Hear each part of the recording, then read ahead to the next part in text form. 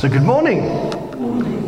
That sounded like a sermon, didn't, but it wasn't. It was just a notice, but something I'm really passionate for. And actually today I'm going to do something that might surprise you. I'm going to do something that I've never done in this church.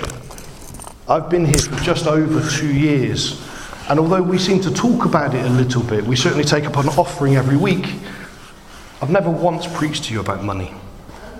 But we are in a season of hospitality and discipleship, and however much, when I was praying and preparing for this week, as we go through the season of hospitality, these were the things that came to me.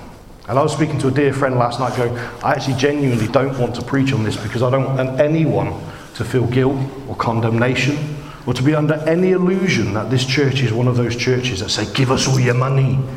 We want all your money. That's all we're interested in. We want your money. But what we are interested in is your salvation. What we are interested in is your blessing. So to give you a somehow watered down version of the gospel, to somehow start tearing pages out of God's word and say, this revelation is good enough, but actually, do you know, I'm British, so I don't want to preach to you about this stuff, would actually be selling you short. And I don't want to let you down, so today we are going to talk a little bit about money. I hope you don't mind. I want to tell you a quick story before I start that some of you will remember when I came, I shared my testimony with you. I first became a Christian when I was 16 years old. But prior to that, I'd had a kind of Holy Spirit encounter connected to like a Billy Graham crusade. It seems apt that they're going to be doing that again really soon. Sadly, Billy Graham's obviously passed away, but his son is coming. We don't know if he's going to be like his dad or like something else. There's question marks over that. But when I was 5 years old, I was at a meeting like this, doing what 5-year-olds do, and I was just playing with my toy cars and eating sweets under a chair. And the man at the front stopped the meeting. It's the first and only time I've ever seen it done. And he gave a full name prophecy. Richard Harvey, I need you to come forward. I had never been to that church before. I'd never been to that meeting before. I'd never met that man before. There is no way that he could have known my name. Now my mother, bless her, new Christian of 7 days old, said to me, it can't be you, sit down, shut up. And I carried on playing with my toys. It took the guy 5 attempts before my mother actually said, okay, it must be you because no one else is going forward, come with me. We went to the front and this guy prayed for me. Just put his hand on my head, I fell over. That's what happens in church, weird church, happy clappy, okay. I fell over. It's an amazing story, isn't it? And when I tell that at conferences, especially leaders' conferences, it gets rounds of applause and hallelujahs. Not like you lot who just remain silent. It's probably because you've heard the story before, obviously. Okay, but the point is that actually that story lacks an awful lot of stuff. It lacks any kind of commitment from me. I did nothing in that story. And the thing it really lacks is I didn't give my life to Jesus. Well, when I became 16, I had another Holy Spirit encounter. Many of you were actually there, although we didn't know each other. In Ipswich in 2000, it was a Bible week. And there was a song played that said, Holy Spirit, rain down on me. And I sang it, and I felt the physical presence of the Holy Spirit, like a drip of water, like a shower, touch me from the top of my head to the tip of my toes. And I gave my life to Jesus for the first time with really profound words that said, oh no, you've got me. You've got me. And I went all in. I went to all the youth groups, and I went to all the conferences, and I went to church. But it lacked any real commitment. It was an experience. And you won't be surprised to know that I fell away from the Lord for a number of years because I had no foundations in my faith whatsoever. It was all to do with experiential faith. It was, if I can feel your presence, then I will worship you. But if I feel the presence of beer, I will worship beer. If I feel the presence of football, I will worship football. If I feel the presence of my girlfriend, yes, think of that as you will, then I will worship my girlfriend. There were no foundations in my faith until one day when I was 27 years old, which was not so long ago. A little bit longer than I'd like to think, but when I was 27 years old, I was led in bed and God spoke to me. The audible voice of God spoke to me and said, have you had enough yet? And I said no. I didn't have any interest in this thing at all because I was living my own life. And I mean, I'm not going to give you that and I was poor and I was on drugs and I was tied up in all sorts of addictions and my life was falling apart. So I just cried out to you, God, because actually my life didn't look like that. I was driving a brand new Mercedes, living in a brand new house that was almost mortgage free. I'd just taken a round the world trip to Australia and I had a great career. And I've never been so unhappy as I was in that moment. I gave all that away, by the way, to do what I now do. And I am far more filled with joy today than I ever was back then. But when I gave my life to the Lord properly in that moment, he asked me again a few weeks later and said, have you had enough yet? And I said, yes. But here's the deal, God. He said, if we're going to do this, we're going to do it your way. Because we've done it my way already and it keeps failing. So if we're in, I'm all in. I'm going to do it your way. So I want to read to you out of Matthew 6:19-24 today. I'm going to give you a little bit of translation in the middle. That if you have an electronic version of an NIV, it will tell you. If you have a general version of an NIV, it will be written in the footnotes. But I'm going to add it into the story, just to make sure that when we're listening to what the scriptures say, we really understand what the writer of Matthew was telling us. So Matthew 6:19-24 says, do not store up for yourself treasures on earth, where moths and vermin destroy, and where thieves break in and steal. But store up for yourself treasures in heaven, where moths and vermin do not destroy, and where thieves do not break in and steal. For where your treasure is, there your heart will also be. The eye is the lamp of your body. If your eyes are healthy, pause. The Greek word implies generous. Now the English word doesn't. When we think healthy, we think Hillary has just had a hip operation. We're praying for her health. We would see health as get up and walk around again without infection, and we would see that as health. And we don't have a word that means kind of some sort of mixture between health and generous. So the translator of the Bible used the word health. But to understand this story, you need to understand both words, so I'm going to use both. If your eyes are healthy / generous, your whole body will be full of light. But if your eyes are unhealthy / stingy, the opposite to generous, your whole body will be full of darkness. If then the light within you is darkness, how great is the darkness? No one can serve two masters. It's funny how the story changes slightly then, because we're talking academically almost up until that point. And then where did these two masters come from? It carries on to say, either you will hate the one and love the other, or you will be devoted to one and despise the other. You cannot serve both God and money. This is a Jesus quote. This is not, we can despise it because it's Paul, or it's Old Testament so it isn't relevant. Not that I believe either of those, by the way, but I've heard it spoken. These are the words of Jesus. I want to bring out a couple of things. Why do we start to use the word masters? And it says you cannot serve both God and money. Well, because God is your master. If you have chosen to give your life to God, he becomes your master. He's not a domineering master, but he's your God and your king. We just sung about it a minute ago. He's your master. Do you know the most commonly thing talked about in the Bible, other than love, is money? Not just in the New Testament, the Old Testament too. The second most common theme in the Bible is money. Why? Because the Christian faith is just secretly a business where the pastor gets to earn loads of money and he can have a private jet like they do in Nigeria and drive Mercedes and BMWs. No, I'm sure some people have corrupted the scriptures to gain those things. But the reason it's the secondly most common thing talked about in the Bible, because it is the number one thing that is going to trip you up. Love is the most commonly talked about thing because it's the thing you need most. Money is the second most common thing because it is what's going to trick you.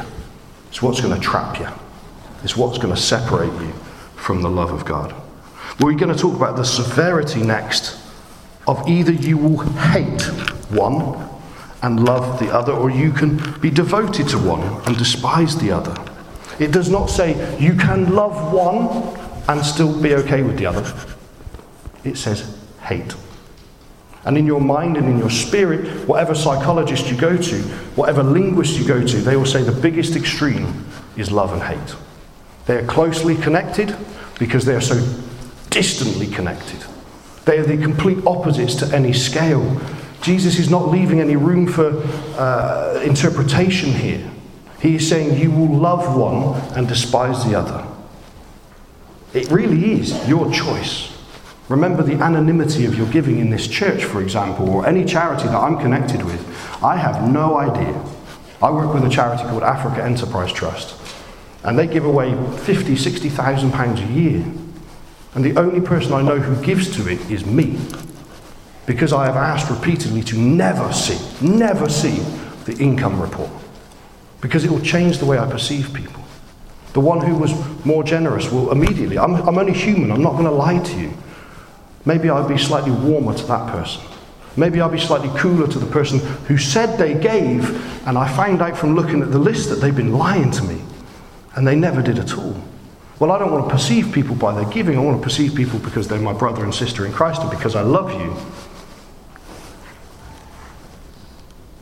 There's anonymity here. So when I speak this to you, I speak it out of love for you. I don't want you to fall over. I don't want you to be tripped up. I loved what Helen said last week, and when we went for lunch afterwards, it was amazing that she had not listened to the previous week's recording. And in fact, we hadn't spoken once about where we were as a church, or what season we were in, or what we'd like her to preach on, or what problems we faced, or what I thought people would need to hear. She heard that from the Holy Spirit, and I sat there and yesed and amen the whole way through. Because I thought she spoke directly into the heart of the church. And the phrase that I could not get out of my head, and I've horribly paraphrased it since because it was a whole bit that she did. But she basically said, make sure when somebody comes and takes a bite out of you that you're juicy. For those of you who weren't here, I'm not going to waste your time and talk over it again, but he was talking about the fig tree that Jesus cursed because it didn't bear fruit. And Helen was saying, you need to take time out of your life to allow God. I actually challenged her on it afterwards because I misheard and misunderstood something she said. I said, did you really mean that it's our job to sit down and do nothing? And she said, that's not what I said, Ricky. What I said is you have to sit down and allow God to heal you. You have to sit down and allow God to be the one who makes you juicy again so that you can go out and be fruity. Because if you're not juicy and you're not fruity, somebody else will come along. We're called to make disciples and see people saved. Somebody's going to come along and take a bite out of you. And I know a number of you have had bad experiences of churches, and this has happened. Someone takes a bite out of you, and you're full of pain. And you've been overworked and underappreciated and asked to do too much. They take a bite out of you and it's full of dust because you're dry, because we don't worship, because you're not in your word, because you're not in community and in fellowship where people love you and appreciate you. And Helen was saying, no, you need to stop and be filled and allow God to transform you, to make you fruity again, to make you juicy again, so that, and she preaches on that so much, so that you've got something to give. And then stop again and be refueled. I'm looking at my favourite person on this subject. You stop and be refueled so that you can give again. You don't give and then run out and then go into burnout mode where you have to then go and have therapy or take a sabbatical or a retreat to recover. This is a health mode. We get juicy first. Why do I say that connected to the previous week? Well, the final takeaway point from the previous week was we talked about the wedding feast, hadn't we?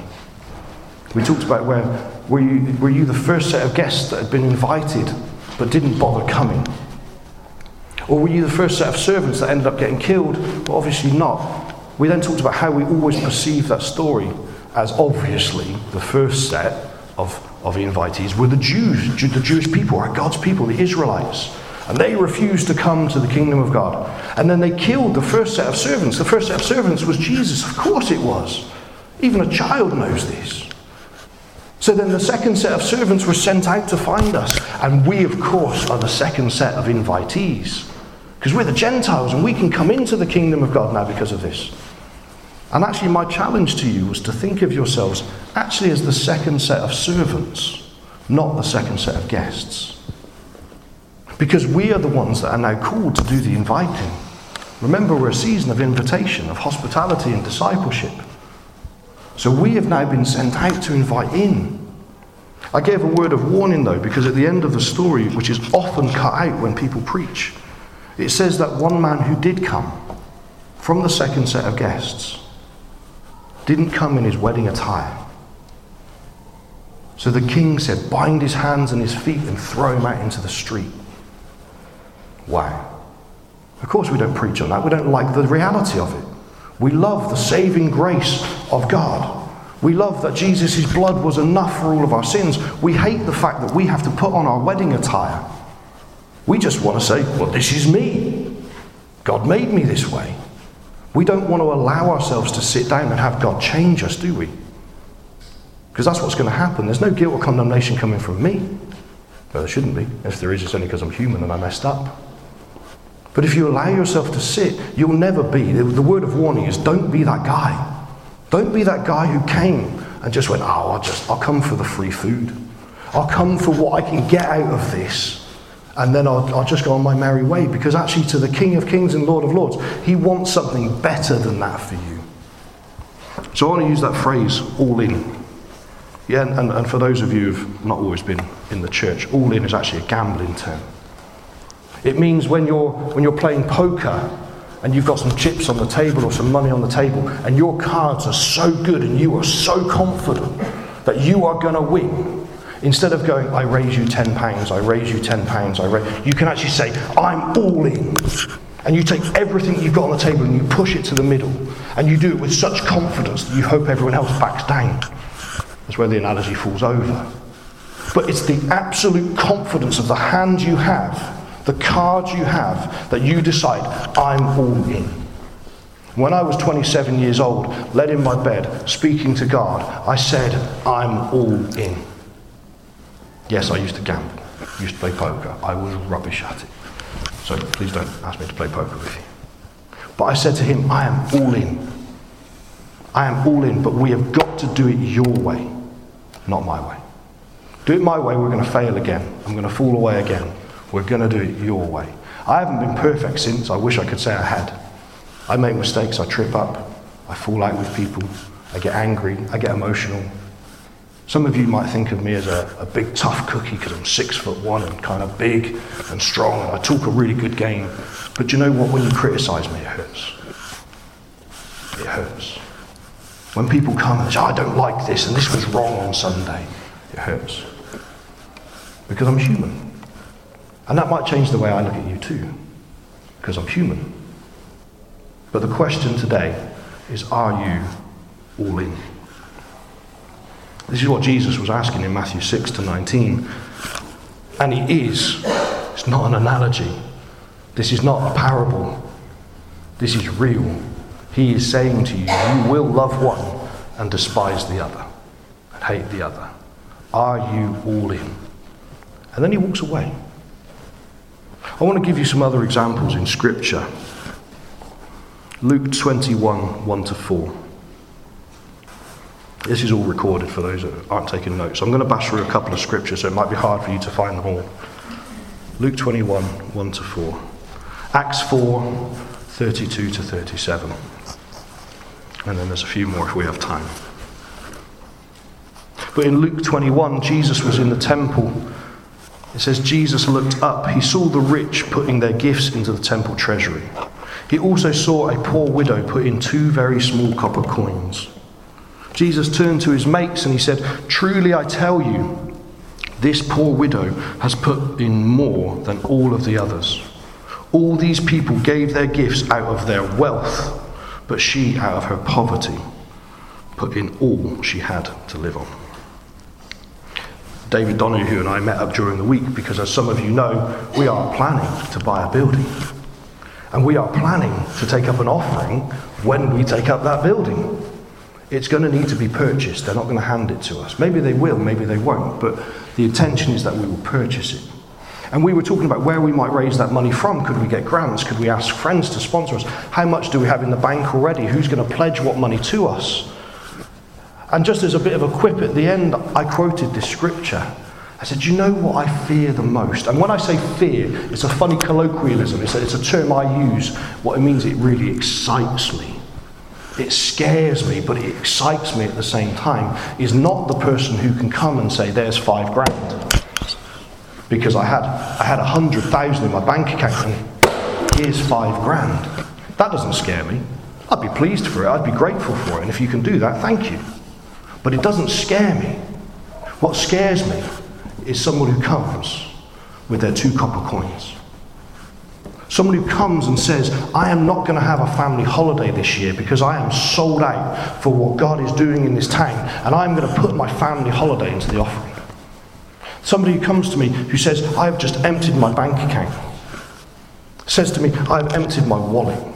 I've put in literally my 2 copper coins. Perhaps it is 4 pence. Perhaps that really is all the money you have in the world. And you put that into the offering. That scares me. Because when it goes into the offering, God will multiply it to the hundreds of thousands that we need. Because God is a God of miracles. In this, he is asking, are you all in?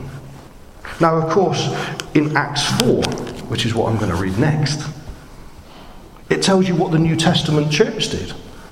We often talk about tithing and money in church from an Old Testament perspective, but in Acts 4, it said all the believers were in one heart and mind. No one claimed that any of their possessions were their own, but they shared everything they had. With great power, the apostles continued to testify to the resurrection of the Lord Jesus.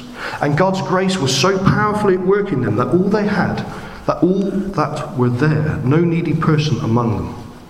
For from time to time, those who owned land or houses sold them, brought the money from the sale and put it at the apostles' feet, and it was distributed to anyone who had need. Joseph, a Levite from Cyprus, who the apostles called Barnabas, which means the son of encouragement, sold a field he owned and brought the money and put it at the apostles' feet. So in the New Testament church, Jesus is now reascended to heaven. And the early believers looked at all of their possessions, all of them, houses, cars, Rolex watches, bank accounts, and said, none of that is mine. It's all collective. Why? Because the New Testament revelation of money is that it's all his. Not 10% of it. All of it is God's. That creates a dilemma for me. As somebody who loves you and cares for you, genuinely loves you and cares for you, and a reader of the New Testament scripture. Because do we want to take this literally and say, well, actually, buying that new church building is going to be easy, because you've all got to go and sell your houses now, and all of your possessions, and empty all of your bank accounts, and bring it and put it in the plant pot at the front. And that'll be more than enough to buy that church building, and make sure that nobody's in need, and that nobody's poor, and everybody has something to eat. No, I am not telling you that. I'm telling you that everything you own is God's, and I am telling you, not asking you. I am telling you that everything you own is God's, and he wants to know your heart. He wants to know if you are in or not. And this is really bad timing, because I know just before this I talked about doing a youth offering for Messy Church and Children's Work. That is not connected to what we are talking about today. Today I want your hearts to be changed to the way you perceive money. Because I don't want you to be tripped over by money in your faith or in your faith journey. I am not asking you to give me your money. So if it's all his, and he's asking to test your heart, well, what other scriptures could we look at that might give us the wisdom to know what we should do with our money? Now, I'm actually convinced, and I know somebody who did this, who did take this Bible verse literally, did sell all their possessions, did give it all to a local church, who looked after it and did really well with it, and did lots of good work with it. And do you know what? That person was incredibly blessed. Within 2 years, they were wealthier than they ever were before. If I were to preach that to you today, that's called prosperity gospel. And that's called heresy. And I will never preach that in this church. If anyone else preaches in that church, they will never be invited again. Because that's saying, it's like a fruit machine. If you give me £10, I'll give you 20. That's not how this works. This is a heart issue. I want to quote somebody I quoted earlier on. Billy Graham is probably one of the most famous Christians who ever walked the earth. And when he was asked about this subject, because it is a very tricky subject, remember the second most commonly talked about thing in the Bible, for a reason, it is what's going to trip you up. Billy Graham, when asked about this, said, "We have found in our home." I love that. He didn't immediately turn to the scriptures or to the theologians, which he would have known by name. Do you know he met every American president that ever lived during his lifetime? Profound man. Answering one of the most difficult and complex questions in church history, starts the answer with, "We have found in our home." As of thousands of others, that God's blessing upon the 9/10, the 90%, when we tithe, helps it go further than the 10/10 without his blessing. A tithe means 10%.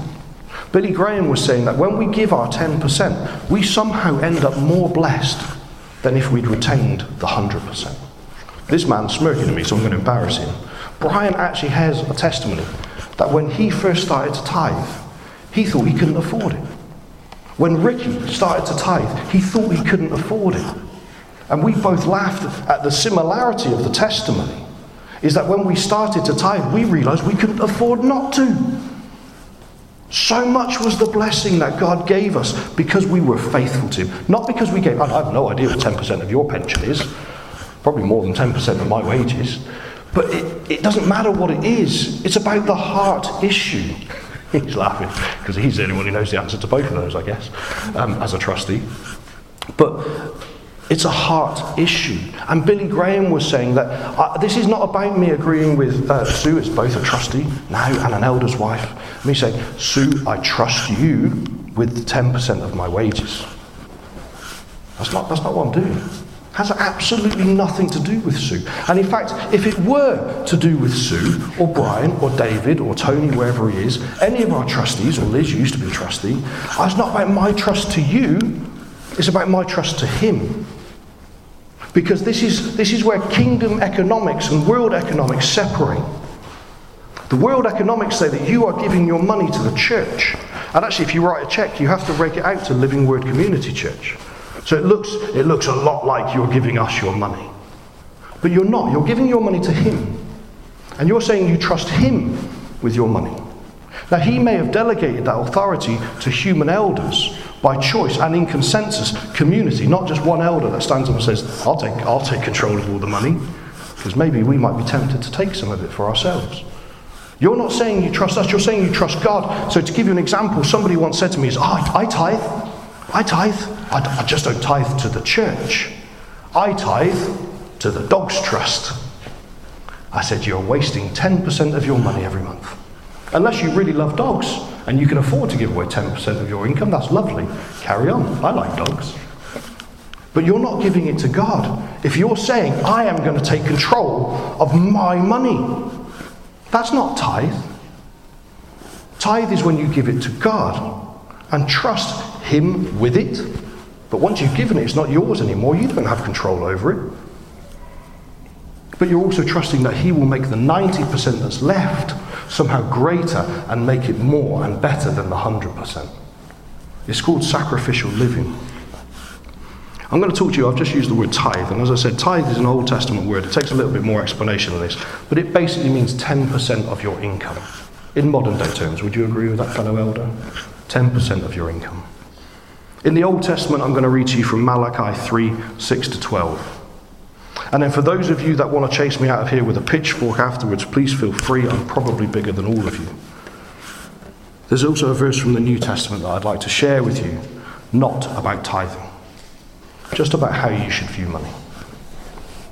Well, in Malachi 3, it says, I, the Lord, do not change. Interesting for those who want to have that argument about it being an Old Testament principle or a New Testament. God never changed. He never changed his attitude towards money. I, the Lord, do not change. So you, the descendants of Jacob, are not destroyed. Ever since the time of your ancestors, you have turned away from my decrees and have not kept them. Return to me, and I will return to you, says the Lord Almighty. But you ask, how are we to return? Will a mere mortal rob God? Yet you rob me. But you ask, how are we robbing you? In tithes and offerings.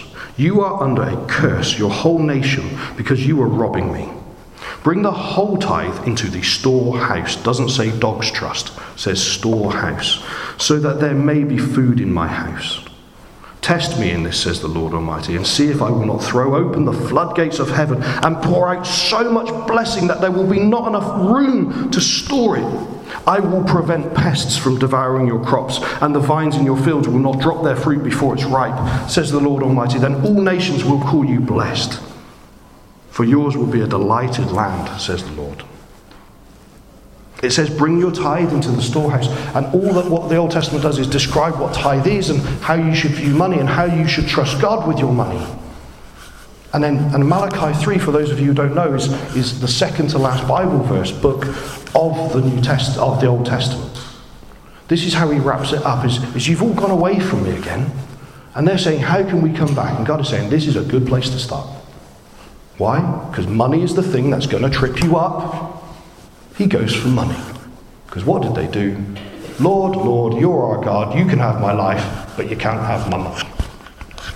Well, last time I checked, money was a big part of life. Can't eat without it, can't live without it. Money is a part of life. If you want to give your life to God, for those of you who know him, I'm going to quote Alan Scotland. Now, anyone heard of Alan Scotland? He's our apostle. He's our overseer. He's my pastor. And he says, God's view on money is that if you can trust me with your life, you can trust me with your time. And if you can trust me with your life, you can trust me with your money. That's not Alan who's saying that. That's God who is saying that. So for those of you who want to tithe into the Dog's Trust, for those of you who want to take your money and say it's mine, so be it. Your call, your life, your choice. But don't tell me it's scriptural. Don't tell me it's God's desire for your life, because we will fall out.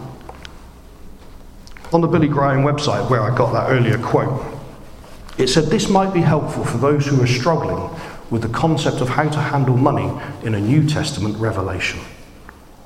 It says, on the first day of every... 1 Corinthians 16, for those who didn't get it the first time. On the first day of every week, each one of you should set aside a sum of money in keeping with your income, save it up, so that when I come, no collections will have to be made. There you go. If you don't like 10%, if you don't like the word tithe, do that instead. What does it say again? It says, on the first day of every week, or for those of you who are paid monthly by backs, every month, each one of you should set aside a sum of money, your choice, I'm not going to tell you, in keeping with your income. I mean, you might choose a random number, like a percentage. It might be 10%, might be 5, might be 15. That is between you and God. In keeping with your income, save it, so that when I come, no collections will have to be made. If you are not interested in what the Bible has to say generally about money, that is pretty good wisdom. I'm sat in front of a CAP representative here who's all about saving up money and setting aside money in your bank account. Ultimately, your life with your money is between you and God. And I want to make that perfectly clear so that I have not stood here for the last 30 minutes and said, give me your money. Not interested, if I'm honest. What do I want? I want your hearts. I want this community and this family and this church to be so sold out for God that there is nothing that would separate us from the love of God. Nothing. What does the Bible tell us the first thing that's going to separate us? Money. So some uncomfortable truths. We've got 2 minutes. Does anybody remember the story of the rich young guy who came up to Jesus and said, I want to follow you, Jesus. And Jesus said, go and sell all your possessions and come follow me. That's not the uncomfortable bit. It's a bit weird. We've just heard it in Acts. It says, go and sell all your stuff and come follow me. The next bit says that the rich young ruler was sad and walked away. Do you know what it doesn't say? But it's there if you see it. Jesus let him. Jesus let him. You can stand there and quote Romans and Acts and the Gospels to me all day long. You can quote different theologians and scriptures to me all you want about how we are saved by grace alone, so I can do whatever the hell I please. Jesus let him walk away. The parable he told about the wedding feast. Do you know the bit we always cut out? He had his hands and his feet tied and he was thrown to the street. You are saved by grace alone. But you are saved for a purpose and with a higher calling and with a higher revelation. And I want to say to you, once again, don't be that guy who gets his hands and feet tied and thrown out into the street. I want to repeat what Helen said last week. I said, make sure you stop and be quiet. Allow the Holy Spirit to... I'm going to pray for us now. Allow the Holy Spirit to minister to your very heart about money. I don't particularly, if I'm honest, want you to come and ask me what I think you should do with your money. If you have questions, we have a whole team of elders and wives that will be happy to help you. But this was incredibly difficult for me to prepare this week, because I did not want to talk to you about this subject. Why? Because it's the number one thing that's going to trip us up. Because you ain't going to like hearing it as much as I don't like preaching it. So we don't want to fall out. But there is a truth.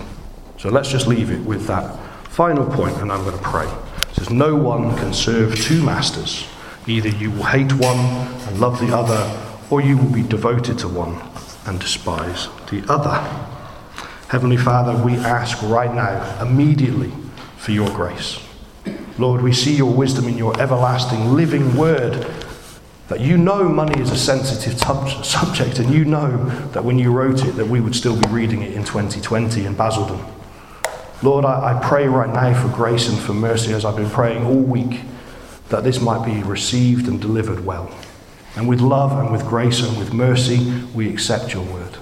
Lord, we thank you for all that you did for us on the cross. We thank you that we are saved by grace and not for works, not by works, that we are saved for great works. Lord, we thank you for what you did on that cross. We say it was enough. Lord, we thank you for all that you are, and we thank you for that open invitation that we might come into your throne room. Holy Spirit, I ask you right now to come and baptize every one of us in the name of Jesus. Holy Spirit, wash through this place afresh. Remove anything, not just money, but anything that might get in between us and your love and your embrace. Jesus, we love you and we trust you. We lay our whole lives down again at the foot of your cross. Lord, I'll do it metaphorically for those with their eyes shut, but really for those with their eyes open. And I'm going to lead with my wallet. I lay my life at the foot of your cross, Lord, and I say my money is your money. Because all of my money was already your money. Lord, correct in my heart where that should be going, and my brothers and sisters too, but Lord, I know I'm the biggest sinner here. Lord, whether that is to help my neighbour with a food shop, Lord, whether that is to tithe, whether that's to tithe here or in our home churches, wherever we might be from, Lord, whether it is to stop fretting about our debt and trust you, whether it's to stop counting the pennies. I always think of Scrooge McDuck that do that. But I remember when I was very, very young, I got into credit card debt. And every day I would pull the receipts up and the receipts and the receipts. And I was so obsessed with the amount of debt I was in. It controlled every thought of my heart, every thought of my mind. And it separated me from you, God. So this is not just about tithing, God. This is about money. And this is about being close to you. Jesus, we love you. We lay all of those things at the foot of your cross and say, please come and minister to us. Correct us where we need correcting. Give us grace where we need grace. Give us mercy where we give mercy. Lord, come and give us the miracles in our finances when we do need those miracles. If we have people here who are struggling with debt, Lord, let them see a way forward. Lord, if there are those that are trying to save up for their first homes, Lord, give them miraculous provision like you have provided for me these last 2 years. I now know wholeheartedly that I can trust you for my income. I'm never going to question my tithe. Lord, I love you and I trust you. And my prayer is that you break these barriers, you break these chains, you break these controls over our lives. Lord, we love you and we trust you. We give our lives back to you again. In Jesus' name. Amen.